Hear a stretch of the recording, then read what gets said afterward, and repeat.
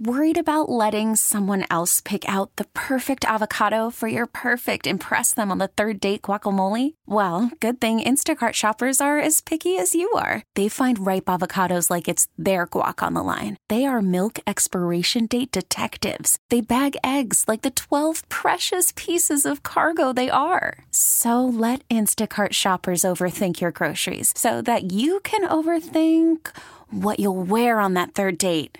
Download the Instacart app to get free delivery on your first 3 orders while supplies last. Minimum $10 per order. Additional terms apply.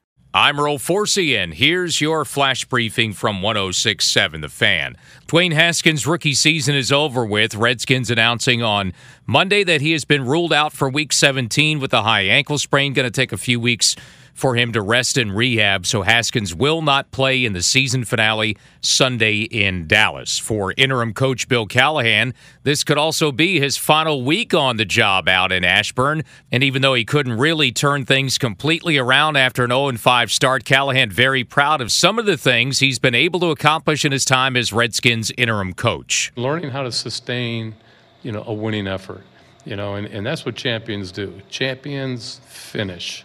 Champions sustain, and they get through those moments, and they break through, and they find themselves. That's what I see where this team is going, where it's headed, and where it needs to get better at. And it's close. And just one more game to go and another disappointing season. That kickoff against the Cowboys, by the way, is a late afternoon start, so 4:25 for the Redskins and Cowboys Sunday afternoon in Dallas. Something else we do know with Sunday's results now, the Redskins' opponents for next season, in addition to the NFC East games against the Cowboys, Eagles, and Giants, Redskins next season will have home games against the Bengals, Panthers, LA Rams, Ravens, and Seahawks. Redskins will be on the road next season at Cleveland, at Detroit, at Arizona, at Pittsburgh, and at San Francisco.